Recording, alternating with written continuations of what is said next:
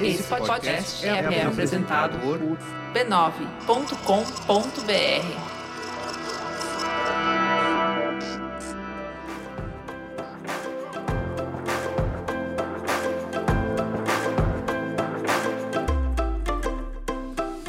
Olá, eu sou a Cris Bartz. Seja muito bem-vindo, bem-vinda e bem-vindes ao Ponto de Virada, o podcast do B9, onde a gente bate um papo muito do sincero sobre trabalho, profissão e carreira. Essa nova temporada tem o patrocínio do Banco Next, que está aí para te ajudar no dia a dia, oferecendo uma plataforma simples e intuitiva para você organizar a sua vida financeira e alcançar os seus objetivos. Nas últimas semanas, estamos batendo um papo sobre como a pandemia do coronavírus mudou radicalmente o mundo de trabalho das pessoas. Já falamos de home office, de negócios que tiveram que se transformar e até recomeçar do zero.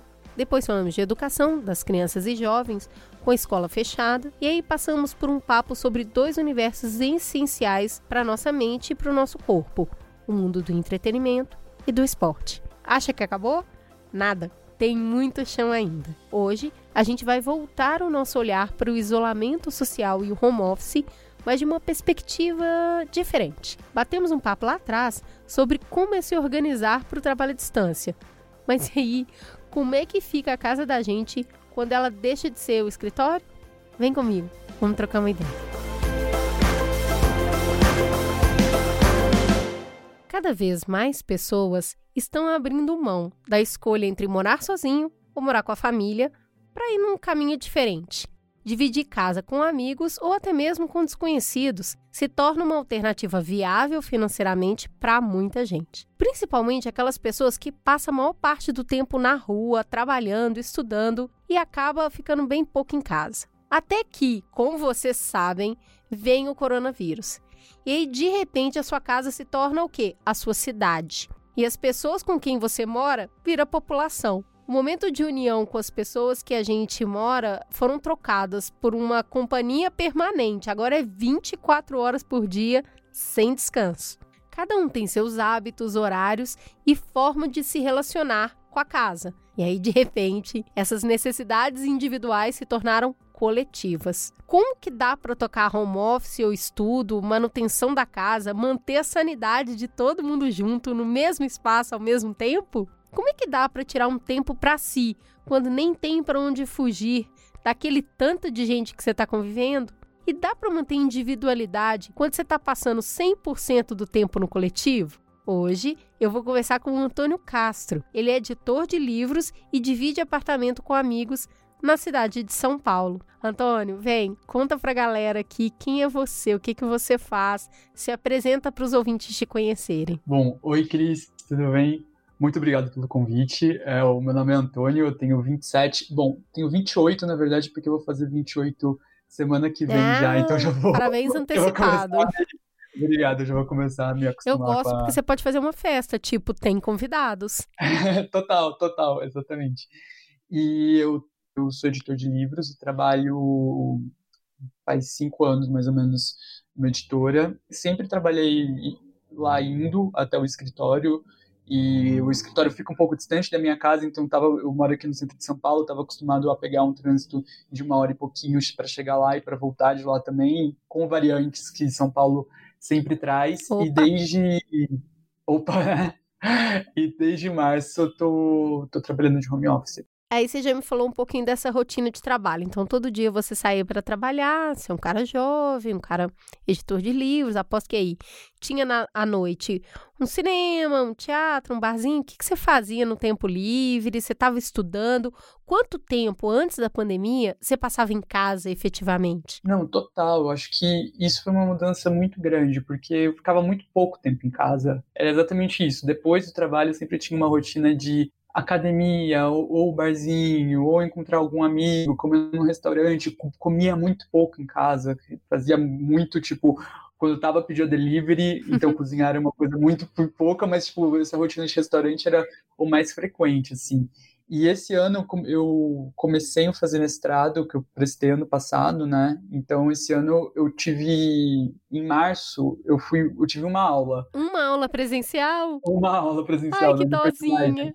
Todo empolgado que passou no mestrado. Total, tava super animado assim, tipo, nossa, não, novo capítulo da minha Agora vida vai. acadêmica, agora vai. Eu quero saber, ainda antes da pandemia, como é que foi essa escolha de morar com os amigos? De onde surgiram essas pessoas? Do trabalho, da escola, da infância? Quem são as pessoas com quem você mora? Eu sou do interior de São Paulo, aí eu vim pra cá com 18 anos, então vai fazer 10 anos já, pra fazer a faculdade. Você não tem parente aqui? Tá tudo no interior? Não tenho. Tá todo mundo em diversos interiores, mas ninguém aqui na capital. Então, quando eu vim pra cá com 18, já foi tipo, já sabia que provavelmente talvez fosse acabar morando com amigos que eu viria a fazer em algum momento. Então, nesses 10 anos eu já morei em diversas circunstâncias. Já morei sozinho também por 3 anos quase, e mais recentemente eu morei até 2017 sozinho. Aí já tinham passado assim uns 2 anos e pouco que eu tava sozinho lá, pensei, pô, eu tô aqui com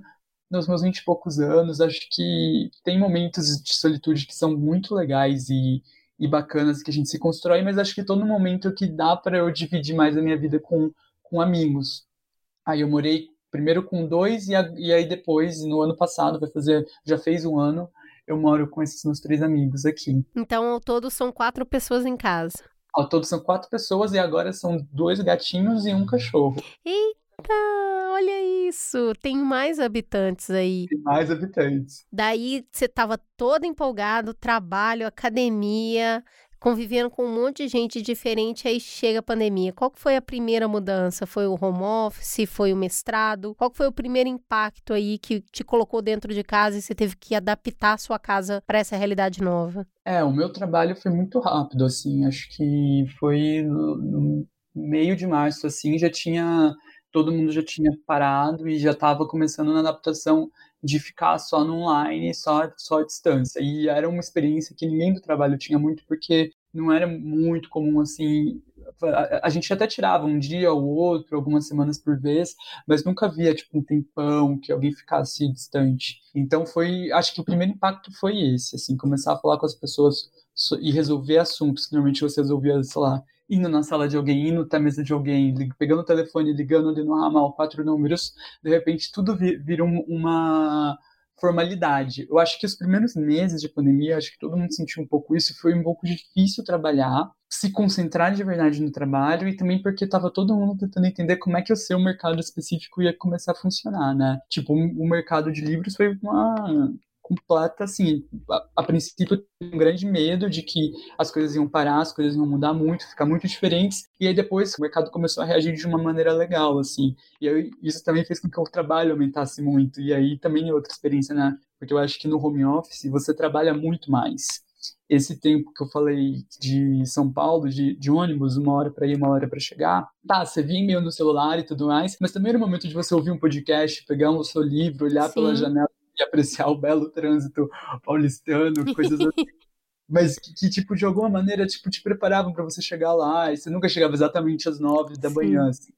E agora, tipo, eu sinto isso que foi uma coisa que, assim, até uma autocrítica minha, porque eu acho que tem pessoas que conseguiram lidar com isso muito melhor, assim, de construir uma rotina meio saudável, tipo, se acordar antes, tomar um café da manhã longo, pensar um pouco na vida antes de ir pra frente do computador. E eu não consegui muito isso até agora, assim, sabe? Eu durmo mais, com certeza, porque eu acordo mais perto das 9 horas, mas eu já percebo que, tipo, eu levanto e já começo a trabalhar. E acho que o dia se passa muito mais aqui em frente ao computador. Tem 2 coisas aqui. Na minha imaginação, um editor de livros fica sentado numa sala, de preferência numa poltrona confortável, ele tem uma luz direta no livro, ele fica ali prestando muita atenção no livro, afinal, ele precisa fazer uma bela edição. E aí, de repente, no quarto ao lado, que virou home office, é um amigo publicitário que fala alto pra caramba o dia inteiro. E no outro quarto é o colega cineasta que tá discutindo a falência. Então, sim, me conta como é que foi pro seu trabalho em si, o que você desenvolve. De repente, você estava num coworking, né? Cada quarto aí deve ter virado um home office. Dá para ter 4 escritórios diferentes no mesmo lugar? Eu acho que dá super, assim, eu acho que, tipo, eu parti também de um lugar de muito conforto em que a gente é muito amigo, todo mundo aqui se conheceu na faculdade e se conhece há muito, muito tempo, então acho que rola muito uma liberdade de fala mais baixo, ou tipo, agora eu vou ter uma reunião importante, ou tipo, tô com a porta fechada porque eu tô fazendo alguma coisa que assim, eu não quero ser incomodado, porque eu quero ter aqui o meu espaço sozinho dentro do meu quarto. Então, eu acho que desde o começo a gente teve essa facilidade. O que eu acho que é uma dificuldade que todo mundo enfrentou também foi o fato de você estar confinado, então você só vê essas pessoas de fato ao vivo e a cores. Então, tipo, tem, eu acho que um lance de você ter que aprender a lidar que você. Tipo, eu gostava muito mais dos meus amigos antes da pandemia. De perto, talvez eles não sejam tão legais quanto eu pensava. Que isso, né? A gente tá com uma lente de aumento. É muito tempo. Aquelas piadas que a gente... se fosse pra uma ilha deserta, é isso, né? Você tá preso num lugar com 3 pessoas. Me conta um pouquinho dessa adaptação da casa. Eu já brinquei aqui falando que os quartos viraram escritórios. E aí, a sala virou barzinho e a cozinha virou academia? Não, total. Acho que a sala virou muito esse ponto de encontro de todo mundo ir pra lá no fim da tarde. Vocês marcam um happy hour pelo WhatsApp pra encontrar na sala? Como é que é? Ele acontece naturalmente, assim, acho que cada um vai indo aos pouquinhos, vai saindo do quarto, que é um ambiente que todo mundo passa a maior parte do dia, né, preso, então aos pouquinhos todo mundo chega lá e começa a pensar junto, conversar, falar do dia, dividir um pouco mais as coisas, isso é legal. E aqui em casa também teve uma coisa diferente, que na verdade foi bem legal, que trouxe uma dinâmica nova para casa, que moro com 2 amigas que trabalham com cozinha. Essa parte da sorte aí, eu não sabia. Exato. E aí elas começaram a fazer pão de fermentação natural para vender, que eu acho que também foi uma outra tendência pandêmica que pessoas começaram a fazer muito pães, né? Pão de fermentação natural, então você acorda atrasado, 9 horas para trabalhar, mas a casa tá aquele cheirinho maravilhoso, é isso? Cheirinho, Cris, maravilhoso. Agora elas fazem de quinta e sexta, então sempre tem aquele cheirinho quentinho em volta, abraçando a casa toda. E isso foi legal, assim, porque eu acho que de alguma maneira trouxe uma dinâmica nova para casa, ajudou a não cair tanto numa mesmice tendenciosa, assim, de quando você passa muito tempo preso com as mesmas pessoas, com os mesmos assuntos e tudo mais. Me conta mais um pouquinho da cozinha. Você me falou que quase não comia em casa e pedia muito delivery. Você se aventurou a cozinhar durante a pandemia? Muito mais. Acho que, tipo, eu não virei um cozinheiro gabaritado, porque também acho que durante a semana eu tenho um pouco dessa dificuldade de manejar tempo, assim, sabe? Tipo, horário de almoço para mim é uma coisa um pouco complicada de eu falar, porque para eu começar a fazer eu teria que sair um pouco antes do computador, mas eu tô sempre em busca de uma melhora. Com certeza, esse foi o único que eu mais cozinhei na minha vida, assim, de longe. E acho que muita gente também mais. E isso foi legal, assim, porque foi uma coisa que eu descobri que eu curto muito mais do que eu achava.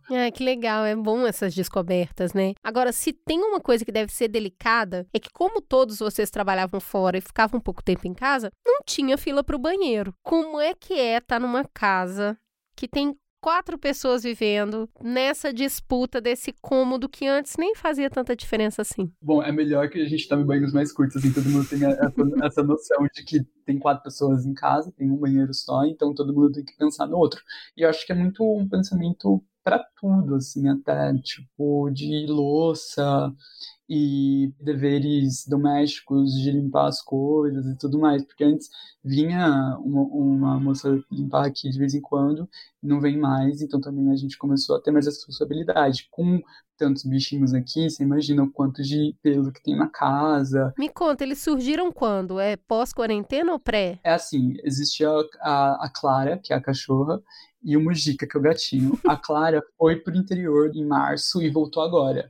A Violeta, que é a outra gatinha, surgiu durante a pandemia, ela tá aqui há alguns meses. Aí agora é o primeiro momento, na verdade, que estão os 3, assim. Então a lotação máxima agora, assim, de animais. E aí, o que você está me contando aqui, que existe uma dificuldade de separar a pessoa física da pessoa jurídica, né? Eu percebo você se cobrando por, não, isso aqui eu deveria estar fazendo o Antônio pessoa física, eu não tinha que estar trabalhando agora, mas já acordei e sentei aqui. Nesse tempo que está tão difícil, o tempo ficou um tempo produtivo 100%, né? Eu não tenho mais aquela conversa mole que a gente tinha no cafezinho no trabalho, ou aquela conversa na academia enquanto eu estava esperando a pessoa terminar num aparelho que eu queria usar. Então eu percebo que 100% do meu tempo agora é útil. Isso tem acontecido com você? Você percebe que você tem se ocupado muito mais tempo do que você se ocupava antes? Nossa, acho que com certeza. Porque também acho que a gente tinha um lance, tipo, agora eu vou ficar em casa. Então agora eu vou ficar sem fazer nada. Agora que você fica o tempo todo em casa, qual que é o momento que você relaxa exatamente é difícil, né? Parece que você tá sempre tendo que fazer alguma coisa e total, assim, eu me cobro muito mesmo nesse sentido de produtividade, assim, minha, de fato, assim, por exemplo, até voltando um pouco pro mestrado, eu não fiz nada, assim, esse ano, assim, sabe, tô fazendo as disciplinas e tal, mas, assim, mesmo elas, assim, levando com a barriga. Meu orientador não ouça isso, mas, tipo, a dedicação que eu achava que eu fosse ter caiu demais, mas também um pouco por isso, de não conseguir se desligar muito do trabalho, porque eu tenho, as aulas são durante o horário do trabalho, são durante a tarde, né, então, se eu estivesse na universidade, eu ia estar numa sala distante, enfim, ali com o professor olhando para mim. Aqui eu tô com um navegador diferente aberto, né, tipo, e o meu outro navegador tá aqui do lado, piscando. Então, assim, eu acho que tudo vai se confundindo um pouco. Eu acho que você tem toda a razão. Eu percebo hoje que os locais me ajudavam a dar forma nas minhas tarefas. Então, se eu estava numa sala de aula, ela ajuda a dar forma à tarefa de estudar. Ou o tempo que eu estava para brincar com os meus filhos, no quarto de brincar, isso dava forma para esse lugar, mesma coisa para outras atividades, como o trabalho e tal. Como agora tem tudo no mesmo espaço, o que eu percebo é um cansaço extremo de tentar manter a ordem onde já não tem mais ordem, tá tudo líquido, né? O quarto de brincar também virou o de estudar, que também virou o home office, que também virou... Então, tudo virou tudo. E eu vou te falar, Antônio, eu passei aí uns bons 3 meses fazendo uma força enorme pra tentar ter a vida que eu tinha antes, sabe? Você se percebeu fazendo isso? Tentando assim, não, gente, nada mudou, peraí... Vamos continuar aqui, porque vai ser por pouco tempo, daqui a pouco volta. Como que você teve essa percepção de tempo? Nossa, total. Acho que esse lance do tempo é uma coisa... É muito doido, né? Porque agora o ano realmente vai acabar daqui a 30 dias enfim, 2020 logo vai ficar no nosso passado, mas claro que não a pandemia, né? Acho que a gente vai virar o ano e as coisas ainda vão estar iguais. Mas mesmo assim, essa massa desse ano, assim, por muito tempo também eu fiquei num processo de tipo, não, já volta, e eu acho que esse já volta foi muito essencial, na verdade, porque seria muito difícil lá em março escutar que as coisas estariam assim em dezembro, e seria assim, eu acho que eu teria dado um surtado real, assim, então em março achar que tipo daqui a um mês... Oi, tudo bem? Você vai ficar 9 meses trancado dentro de casa, bora? Exato. Então, acho que a gente precisava muito mesmo desse período de, tipo, empurrar Uma com a coisa meio barriga. homeopática, né? 15 dias, depois um mês, depois 3 meses. Exato. E aí depois, tipo, realmente entender que é isso aí. E aí você vê, tipo, na real eu sobrevivo, né? Porque já passou todo esse tempo que eu passei por ele. Não é que vai dar tudo certo, no sentido de ficar dentro de casa, mas não deixa de ser angustiante, de dar muita saudade de como as coisas eram. Tipo, quem diria que eu ia estar com saudade de pegar trânsito, sabe? A gente se acostuma tanto com as coisas que a gente sente saudade até do café ruim que tinha na empresa. Pois é. Agora me conta uma coisa, tem a família sanguínea também que tá no interior, como é que é essa ponte com quem ficou longe, a saudade, pai, mãe, irmão, como que você tem feito e mantido essa conexão afetiva com quem tá fora da sua casa? É diferente também, porque, tipo, eu acho que também tem o lance de eu estar um pouco acostumado a estar distante deles. Eu acho que o que pesou bastante foi o medo de acontecer alguma coisa com eles, Sim. né? Porque lá em casa, os pais, os dois não puderam fazer home office, porque meu pai é bombeiro, minha mãe é enfermeira, então ambos, Nossa. na verdade, continuaram a vida saindo de casa e tudo mais, normalmente. E acho que teve esse fator a mais, assim, tem esse fator a mais, assim, da aflição, mas acho que a gente também aprendeu bastante, no geral, com as relações, a encontrar meios e formas, né? Então, tipo, o online acabou... Só, eu nunca tinha feito chamada de vídeo com os meus pais. Pois é, você passou a ligar mais? Porque eu passei a ligar muito mais pra minha mãe. Total. E fazer chamada de vídeo, que é uma coisa que a gente não fazia antes. E acho que até estreitou-se a relação em algum sentido, assim, com relação a isso, sabe? Ainda mais no seu caso, que como eles estavam expostos, tinha uma relação de medo também, né? De não conseguir pôr a mão de novo, de estar junto de novo. Isso acaba unindo, né? É bem doido mesmo isso. E lá no interior também as pessoas, sei lá, estavam pensando e agindo, acho que de um jeito um pouco diferente, pelo menos daqui da minha bolha, assim, sabe? Então também, tipo, ter sempre uma conversa de tipo, pô, usa máscara, não sai, não vai pro shopping. Essas coisas, assim, que são difíceis, né? Eu acho que desgastam os dois lados. Com certeza. Agora me conta uma coisa. Vou fazer uma pergunta muito delicada que a gente vai ver se você vai ter casa quando esse programa for ao ar. Me conta uma coisa. Passar a pandemia, se você voltasse, soubesse esse tempo todo, era melhor ter continuado morando sozinho ou com os 3 amigos que você tem hoje? Nossa, não, com certeza com os 3, assim, acho que se eu tivesse eu teria pirado, também tem esse fato importante, não sei se pirado, eu acho que muitas pessoas passaram a quarentena sozinhos e tem passado, né, e conseguiram e conseguem lidar com isso de maneiras muito legais e muito criativas e, assim, transformar isso em uma coisa positiva para si mesmo. Eu acho que eu teria repensado várias coisas e dado o meu jeito, mas assim, ter passado junto com amigos e com companhia, e acho que foi assim um privilégio gigantesco, na verdade, no fim das contas, porque são pessoas com quem você consegue dividir suas angústias, conversar sobre as últimas notícias, um ombro para você chorar, histórias para você escutar, para você sair um pouco das suas próprias aflições. Então acho que acaba funcionando muito bem, assim, tipo, ter companhia, acho que foi privilégio mesmo, acho que eu continuo com a casa. Tá bom, então vai continuar aí, assegurou mais uns meses Assegurei. morando junto.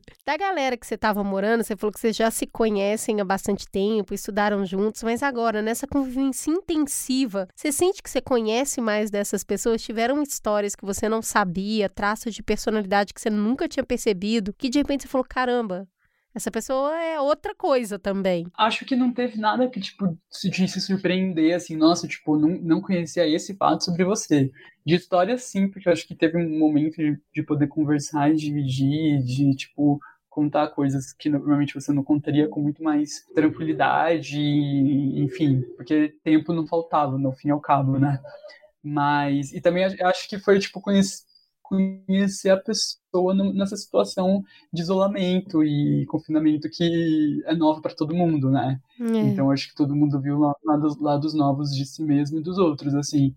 Acho que aqui em casa eu vi como, tipo, o pessoal eu acho que dos 4, eu com certeza fui o que mais ficou aflito. Eu acho que as pessoas tinham muito mais calma e tranquilidade para lidar com a situação. Legal, então você foi super acolhido. Super. Me conta uma coisa, se você tivesse que tirar uma lição, você fala assim, olha, você vai contar para seus netos, não sei. Olha, naquele tempo eu aprendi que. Então, qual que é a maior lição que você tira desse tempo todo dentro de casa e de todas essas angústias, esse desejo de conciliar tantas atividades ao mesmo tempo, mas no mesmo espaço? Qual que é a maior lição? Nossa, eu acho que paciência é um grande aprendizado, assim. Eu acho que, tipo, a gente saber que o tempo passa. E, ó, desculpa agora, porque tô tendo uma obra aqui em cima, é outra coisa do home office, né? Olha aí, que legal. Gostei disso. Eu gostei dessa interferência nesse programa. O nome disso é vida real. Total. Mas acho que é paciência, porque o tempo passa, querendo ou não, mas às vezes tudo que a gente pode fazer mesmo é esperar ele passar e conseguir ter calma. Então acho que, tipo, seria um pouco isso, sabe? Pra gente relativizar um pouco o tempo e colocar e saber dar importância às coisas. Às vezes, saber esperar é a coisa mais importante que a gente tem a fazer. E é o som dessas maravilhosas marteladas que eu vou encerrar a nossa conversa com o Antônio. Foi uma delícia falar com você. Fiquei feliz de ouvir a sua experiência, que é tão diferente da minha, que mora com marido, filho, né? Que é outro tipo de dinâmica. E gostei de viver um pouquinho dentro da sua casinha. Né? Não, você me transportou aí pra dentro de um episódio muito bom de Friends. Muito obrigada. Imagina, obrigado eu, Cris. Um beijo, Antônio, valeu. Um beijo, tchau. O isolamento social está se tornando um normal cada vez menos novo em nossas vidas. O protocolo de segurança contra o coronavírus inclui que a gente fique em casa o máximo possível. E se não der, que a gente só saia de máscara na rua e com o nosso álcool em gel por onde quer que a gente vá. Já pensou se desse para você transferir, depositar, investir e também fazer pagamentos da mercearia ali da esquina, sem ficar passando dinheiro e cartão de mão em mão? Pois é, essas opções estão muito mais próximas do que você imagina. O Banco Digital Next oferece vários benefícios modernos e seguros aos seus clientes. Você conta com vantagens como transferência gratuita e ilimitada para todos os bancos, transações usando o Pix e até pagamentos digitais por aproximação com um cartão virtual no seu celular. E se precisar mesmo de dinheiro físico, aquele negócio antigo, mas pode contar com saques gratuitos e ilimitados nos caixas eletrônicos Bradesco e na rede 24 horas. Segurança contra o coronavírus também é um papo para suas transações financeiras. Vai lá então, baixe o aplicativo do Banco Digital Next nas lojas da Apple, Google e Samsung e abra sua conta agora. Next, o banco digital que faz acontecer. E na semana que vem, o Ponto de Virada volta para falar com quem precisou passar por essa quarentena morando sozinho. Qual é o limite que separa liberdade de solidão? A gente vai entender um pouco mais. Até lá! Ponto de Virada é uma produção B9. Apresentação Cris Bartz, coordenação geral Carlos Merigo, Juva Lauer e Cris Bartz, direção Alexandre Potashev, produção Beatriz Fioroto, apoio à pauta Iago Vinícius, edição Ilha Flutuante, identidade visual Johnny Brito, coordenação digital AG Barros, Pedro Estraza, Lucas De Brito, Iago Vinícius, atendimento e comercialização Raquel Casmala, Camila Mazo e Thelma Zenaro.